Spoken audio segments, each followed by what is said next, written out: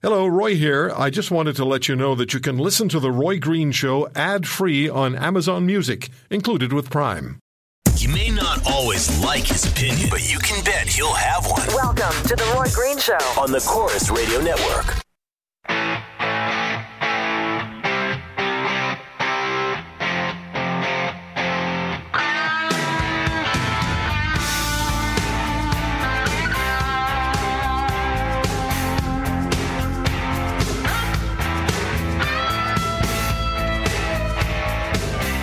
You know what vacations are like. They start and they're over. They start and immediately they're over. Thanks to Alex Pearson for sitting in last weekend. Alex, I'm sure, did a terrific job. She's such a skilled broadcaster and just a terrific person as well. So thank you, Alex. Heard a lot about the Prime Minister and his visit at the mosque in Ottawa. We're going to be talking about that a little later on with Catherine, Linda, and Michelle on our Beauties and the Beast segment. And then tomorrow we'll have more discussion when we're joined by Dr. Zuhdi Jasser and Asra Nomani. Both of them are Muslims and founders of the American Islamic Center for Democracy, Forum for Democracy. Neither one of them is particularly impressed with Mr. Trudeau's visit. And the whole idea of gender separation and 3 members of Parliament, women, Liberal members of Parliament, having to enter the mosque by the side door, well, that should be problematic for Mr. Trudeau, who's declared himself a feminist, but also then spoke about the sisters upstairs. And we're going to talk about this tomorrow. And a little bit later on today with Catherine, Linda, and Michelle. Dr. Kelly Leitch continues to make headlines. Conservative member of Parliament, former member of the cabinet of Stephen Harper, with her suggestion that if she becomes the leader of the Conservative Party, she will put in place a policy that will require newcomers to Canada to show that they accept Canadian values or challenge Canadian values. And for some reason, this is troubling Conservatives. Brian Mulroney speaking out against it. Kevin O'Leary says as far as he's concerned, Dr. Leitch is, I don't know what the word was he used, but essentially irrelevant. I don't think so. I think it's an important debate issue. Something to be talked about. And we will. Tony Clement is going to be with us as well tomorrow, same hour as Dr. Leitch. And Tony Clement is running for the leadership of the Conservative Party and generating a lot of activity and talk because he's saying that anyone who's suspected of being a potential terrorist and cannot be monitored by security personnel because there aren't enough of them, they should be jailed. And that's got people up in arms. Now, what bothers me about all of this business with the Conservatives arguing against Kelly Leitch and Tony Clement is these are the same people, by and large, who last September, heading into the election campaign, or heading into the vote, in the middle of the election campaign, were siding with their own party's demand that a Muslim woman who was going to swear allegiance to Canada, take the oath of citizenship, shouldn't be wearing a niqab when she does that. They were all signing on to that. Now suddenly, many of them are saying, no, we want the new Conservative Party. Is it about getting elected, or is it about standing for something that you believe in and either being elected on that or being defeated on it? You have to take a position. You have to have something that people can either agree with or disagree with, vote for you or vote against you. Can't everybody be in the same spot politically? The Swiss, in their national referendum process, voted by majority to put an end to what they said was massive immigration. That's the term, massive immigration or mass immigration. The European Union is unhappy with that, which is not at all troubling to Luzi Stamm, the vice president of the Swiss People's Party. They're the ones who brought the initiative forward before the people of Switzerland.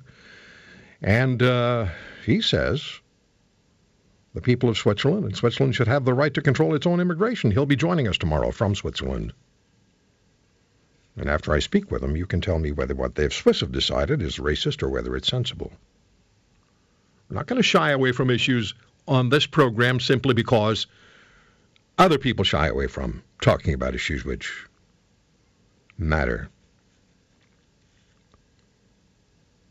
English and French, the official languages of Canada. Does it matter anymore? Next hour, we'll talk to a Vancouver condo owner whose board has voted, that all of their dialogue at board meetings is going to be in Mandarin and not in English. And that, they say, is because for a majority of the board members, Mandarin is the first language, and that's more convenient to them, and it also fits in, they say, with multiculturalism in Canada. Andreas Cargood disagrees. He's gone to the Human Rights Tribunal in British Columbia arguing his case, and they've accepted to hear what he has to say. We'll hear what he has to say, and then I'll ask you to tell me whether you think that official languages even matter. Seriously, do they matter? Does English matter? Does French matter? We'll ask you. And then there's this story. There's a lot we're going to cover this weekend, more than I've been able to tell you about now.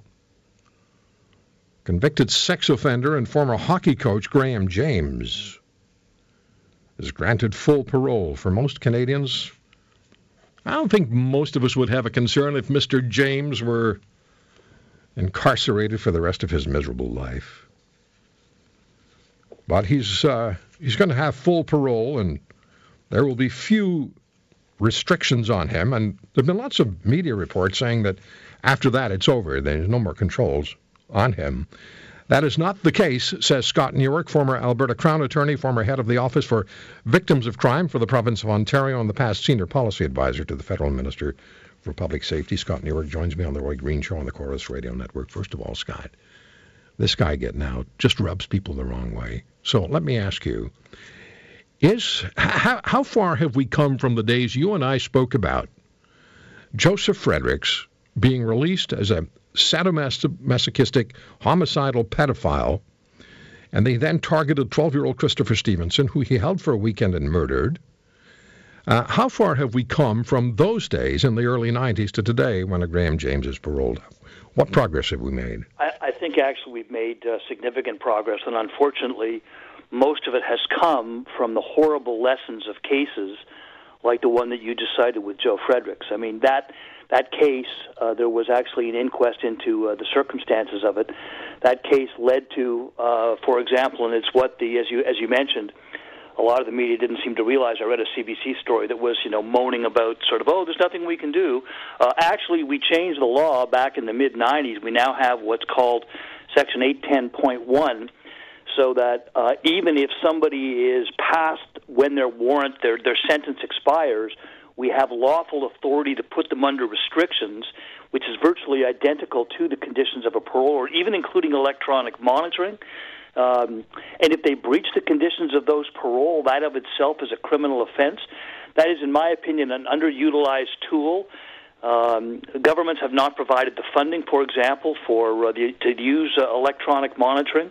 It's starting to get used more, though. You're hearing about it for example, in peace bond situations for terrorism charges. And it's that specialized kind of an order. It started, first of all, though, with the case that you're describing with Joe Fredericks, with this sex offender circumstances, because in the old days, as you know, we literally had to wait for another victim before the state could do something, and that's just simply not good enough. That also applies for Graham James. If he is determined still to be a risk, the Crown can bring an application to have this kind of an order put on him.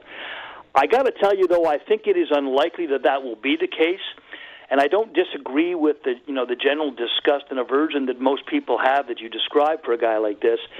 But his are unlike Joe Fredericks, or unlike another terrible repeat offender, Peter Whitmore.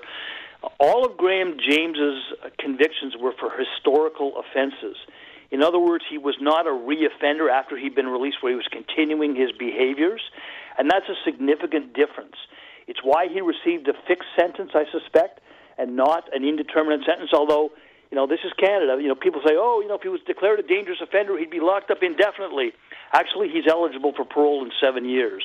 So you got to understand the workings of the system. But as I say, these 810 orders, 810.1 orders are a significant improvement. We also created something called long-term offender orders, which are if they don't meet the dangerous offender criteria, but they get a fixed sentence plus supervision of up to 10 years. We changed the rules, and a big part of it was because of Graham James. People like him are no longer eligible for pardons. If you remember, that's where his case first got attention, was when people realized that he had applied for and received a pardon. Exactly. We now have laws that permit a court to delay parole eligibility. The normal eligibility is at 1/3. They can delay it up to 1/2. That was obviously not done in this case. We've got vastly increased victims' rights, where victims are able to go and testify at a parole hearing, give a submission to receive information about the offender.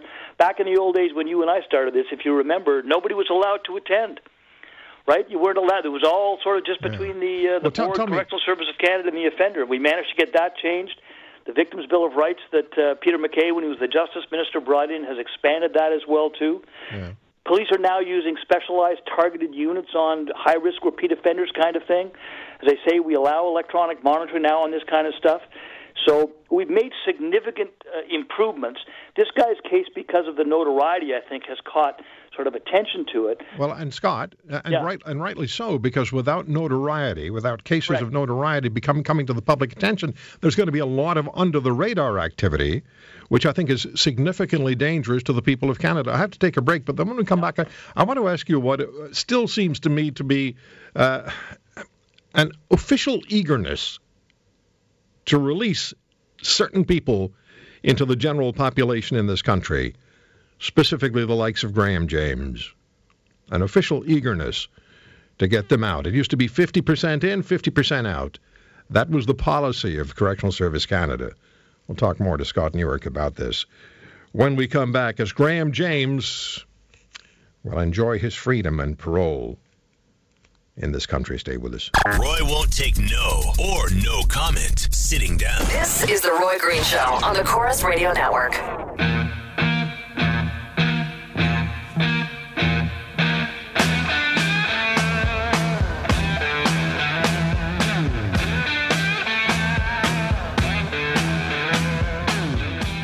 I'm on Twitter at The Roy Green Show. At The Roy Green Show. Follow me on Twitter at The Roy Green Show. Emails to Roy at RoyGreenshow.com. Graham James, sex offender, paroled. And Scott Newark joins me, former Crown Attorney in Alberta, former head of the Office for Victims of Crime in the province of Ontario. Sheldon Kennedy Scott, Theo Fleury, two individuals who are repeat victims, serial victims of Graham James, strongly object to James being paroled. Every week in this country, sex offenders are released somewhere. Most of them don't have as I've said earlier, the significant public profile that Graham James has. Does our system still have too much of an emphasis on releasing these individuals? Do we keep track of their recidivism rate? And you mentioned the importance of victims in today's criminal justice system. I certainly hope it's more than it used to be. So why wouldn't the concerns and the worries and the objections of Sheldon Kennedy and Theo Fleury echo more strongly within the halls of bureaucracy?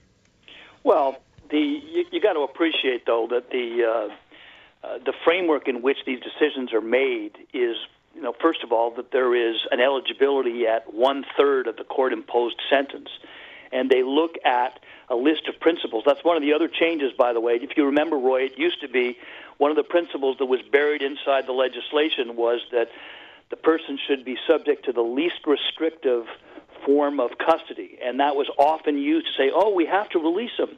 The Conservatives repealed that section, and they made public safety the priority about it. But one of the things that I found so frequently about this, and whether it was dealing with, remember the faint hope clause where you got out early on first-degree murder?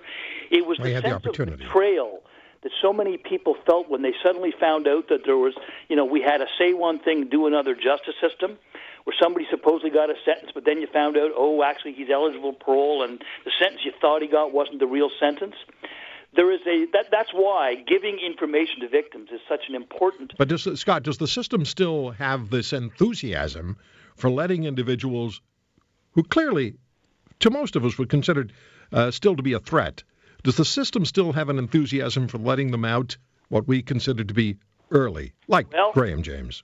You remember the guy we talked about a month ago out in Calgary? The guy's his last name was Perron. He was deemed a high risk to reoffend, and they released him anyway. And then the Calgary police had to rearrest him. One of the things that concerns me with the new government about this is not that there's been any change in laws, but exactly what you're talking about, which is that culture. We used to it wasn't me. It was a correctional officer testifying one time. He referred to it as, it was known as, quote, GTO, which meant get them out. And it's that culture that I am concerned may be creeping back into the corrections and parole system, because there's a perception that there's a new government with different values. And if that is the case, or even on all of these kinds of cases, it's a point you made just before the break that is so important, which is that what we need to do is to be able to confront the realities of what is actually going on and to challenge those based on fact. And that's why, again, to go to a point that you made, I'm so glad to hear that you've got Kelly Leitch coming on your program tomorrow, because that is, from my perception, that is exactly what she is doing in relation to this issue about who it is exactly that's coming into Canada. And when she speaks of Canadian values, I don't think she's talking about eating maple syrup or watching hockey games. It's instead about protecting against violence against women and girls and forced marriages and child brides and everything else. And she is demonstrating, I think, at least the willingness, in the kind of way that you and I have talked about for years about the criminal justice system, the willingness to confront the issue and to have that discussion and to make debates. And contrary to a lot of the other people that you described, and for example, like Tony Clement and Michael Chong, who prefer to look the other way, she's demonstrating, ladies and gentlemen, what I would call there's a word for it. It's called leadership. And that is exactly what we need, both in the issues she's talking about and on an ongoing basis in criminal justice. Okay, so would it have been leadership had Graham James been kept in prison beyond the time that he's being kept in prison? I don't know. I mean, I wasn't at the hearing, so I don't know the factors. What I've read in the media is that, look, he's a pedophile. He's not going to wake up and not be a pedophile, right, but he's actually taken steps to control his behavior. Well, okay? Scott, my concern is of course, the concerns that's expressed by Theo Fleury and Sheldon Kennedy and others, and that is, he is what he is, and correct, he's not going to change, and that's just really significantly worrisome. If we keep close monitoring of him, there may be an argument be made to let him out, but I'm still not there. Scott, thanks for the time. I agree with you as well too. Okay, thanks, Scott. All right, Scott Newark, bye-bye. former Crown Attorney in Alberta. There's no way I'm comfortable with Graham James being out in Canadian society, no matter what he says, no matter what they say, the bureaucrats and the prison officials and the parole officials. His history is who he is. Now, when we come back, it's been an incredible week in American politics. And in national polling, and in some significant national polling, Donald Trump is pulling ahead of Hillary Clinton. Fran Coombs is going to be with us, the managing editor of Rasmussen Polling, when we return. And Fran's national poll, Rasmussen's national poll, is one of them that has Trump ahead. Stay with us.